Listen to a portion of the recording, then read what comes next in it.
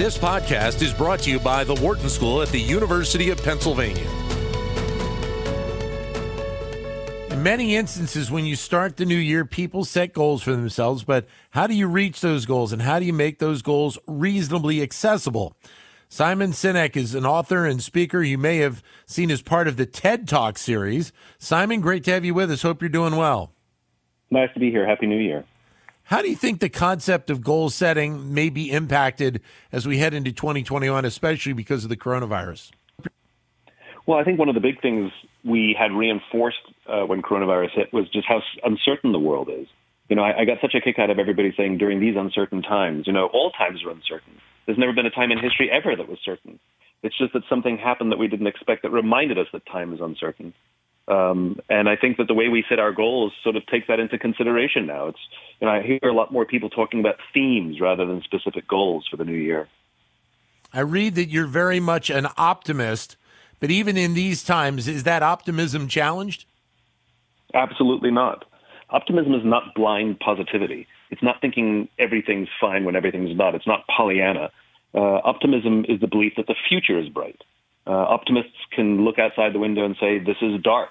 We are in a dark tunnel. But the optimist focuses at the light at the end of the tunnel and works together with others to get there, come out of it stronger than we went in. So, yeah, my optimism is fine and well. What do you say to leaders of companies when you're talking about this shift to the new year? And obviously they're trying to not only look and improve their personal success, but their company's success as well. Well, what was so funny when the pandemic hit is how many leaders, people in leadership positions, leaned on their own humanity. Whether they were effective or ineffective leaders prior to the pandemic, many of them picked up the phone, called their team members one by one and said, are you okay?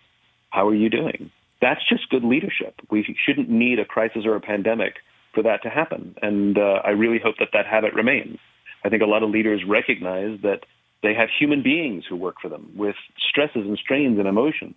And one of their responsibilities is to check in on people, to make sure they're okay, and sometimes give them a little bit of space if they're under tremendous stress.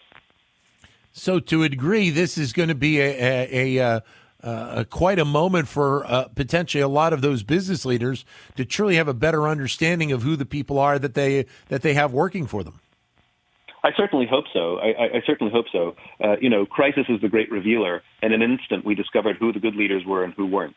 We discovered who the ones who actually cared about their teams and their people and who the ones who brushed them aside and cared only about making more money. So I think a lot of employees as well got a very real life glimpse of who their leaders are. And I'm happy to say I think a lot of people showed up in the right way. But some didn't. What are your standards, do you believe, for people in terms of setting goals? And you hear, you know, at some points you want to make them realistic. Other people say, you know, shoot for the moon. Where do you stand on that? You're talking to the wrong person for goal setting. I believe in vision. I believe in very, very, very long-term idealistic goals. So, for example, I have a vision of a world that does not yet exist, a world in which the vast majority of people wake up every single morning inspired, feel safe wherever they are, and end the day fulfilled by the work that they do. I know it's unrealistic. I know it's idealistic. I know that I will never reach that in my lifetime, but I'll die trying, which is the point. And I'm agnostic as to how I get there. And I see goals more as waypoints, as markers of speed and distance. But I'm not so obsessed with hitting certain arbitrary numbers on certain arbitrary dates. I do set goals, but like I said, I use them as guideposts. It's much like wanting to be healthy. You want to lose a certain amount of weight, so you pick an arbitrary number. You want a weight goal you want to hit, not an arbitrary date, and you weigh yourself every day. And if you hit the goal, that's fantastic. The problem is you have to keep working out for the rest of your life. And if you miss the goal, absolutely nothing happens. It's just a marker to help you feel like you're making progress. That's how I treat goals. Is that something that could work on a grander scale? And I'm thinking about where we are right now here in the United States as a country with all that's been going on, not only just the coronavirus, but obviously with the social justice issues and obviously what we saw in Washington, D.C. as well.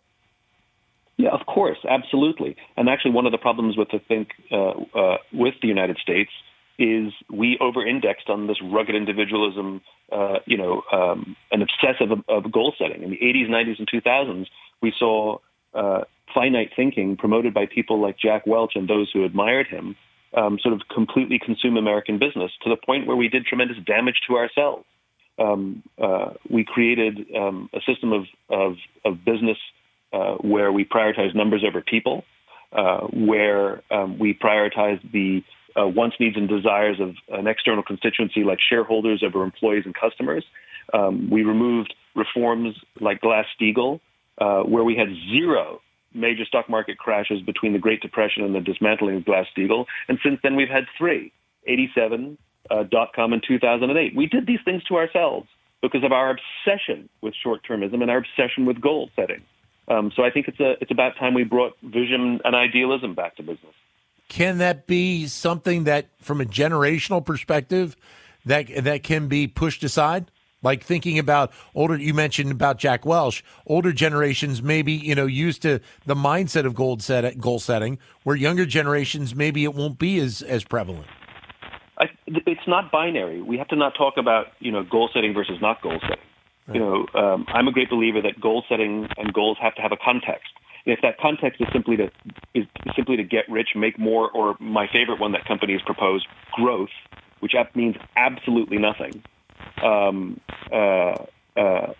I think it's sometimes can be very dangerous. There's nothing wrong with goals as long as they have a context. My goals are in the context of advancing my vision, the world in which the vast majority of people wake up inspired, safe, and fulfilled. And so if my goals help me measure progress towards an idealized vision, then those goals are worthwhile. But again, they're simply markers. We're so obsessed with arbitrary numbers and arbitrary dates, without vision, without context. That's where the damage is done. The problem is not the goal setting. The problem is the lack of context. And so would part of that also include the issues surrounding diversity and inclusion as well? Of course. You could say that about absolutely everything. Of course. These are ideals. The idealism is we want to have more diversity, more inclusion in our business and in our society and in all representations of how we conduct our lives. And absolutely we should set goals to advance that. But there has to be an idealized state of where we want to end up. There has to be vision. And a vision is just that. It's something we can see. We can see in our mind's eye. It's in our imagination of the ideal world we want to live in. Just think of Dr. King's speech on the steps of the Lincoln Memorial. Yep. I have a dream. That's what he's talking about. He's talking about a vision of the future that does not yet exist, so clear that we can imagine it in our mind's eye. We need more of that. Do you think it's something that can be more adaptable to our culture here today? Is the idea of having vision instead of having goals, per se? Again, it's not vision or goals. It's goals that advance a vision. So it's not binary. Okay. It's not one or the other. They go together. But goals without vision are destructive. Vision without goals is meandering. You need them to work together, but there has to be that context. And I do believe there is a movement towards that.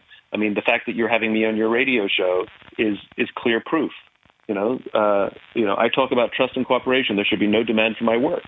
But the fact of the matter, there is demand for my work, which means those things are missing in our business world, and people want more of it. You talked about the generational gap. I think this young generation, much is said about them wanting to work in a place that advances purpose. Every single person on the planet wants to work in a job that advances a sense of purpose and gives their work and their life meaning. The difference is the younger generation is more vocal about it. Older generations just sit in silence and suffer. So I think that I applaud the younger generations for demanding that. And a lot of businesses are going in that direction. We saw it happen with the Business Roundtable recently, where they signed on a letter where they said, shareholder supremacy is not the end-all be-all and companies should have purpose. Now, right. I'm cynical because some of those leaders who signed on to that, are absolutely shareholder-driven, and I would like to know what come to Jesus moment they had the year before that totally converted them, which I absolutely believe could happen, but I'm cynical that it happened to so many so quickly. But the fact of the matter is the public pressure to have businesses actually have a sense of purpose, even if they're just saying it to appease public pressure, I think is a step in the right direction. Simon, thanks very much for your time. Wish you all the best throughout the course of 2021. Thank you, sir. Happy New Year. Stay safe. Thanks very much. Thank you. Simon Sinek, author, speaker, and as well, TED Talk participant. To keep engaged with Wharton Business Daily and other Wharton School shows, visit businessradio.wharton.upenn.edu.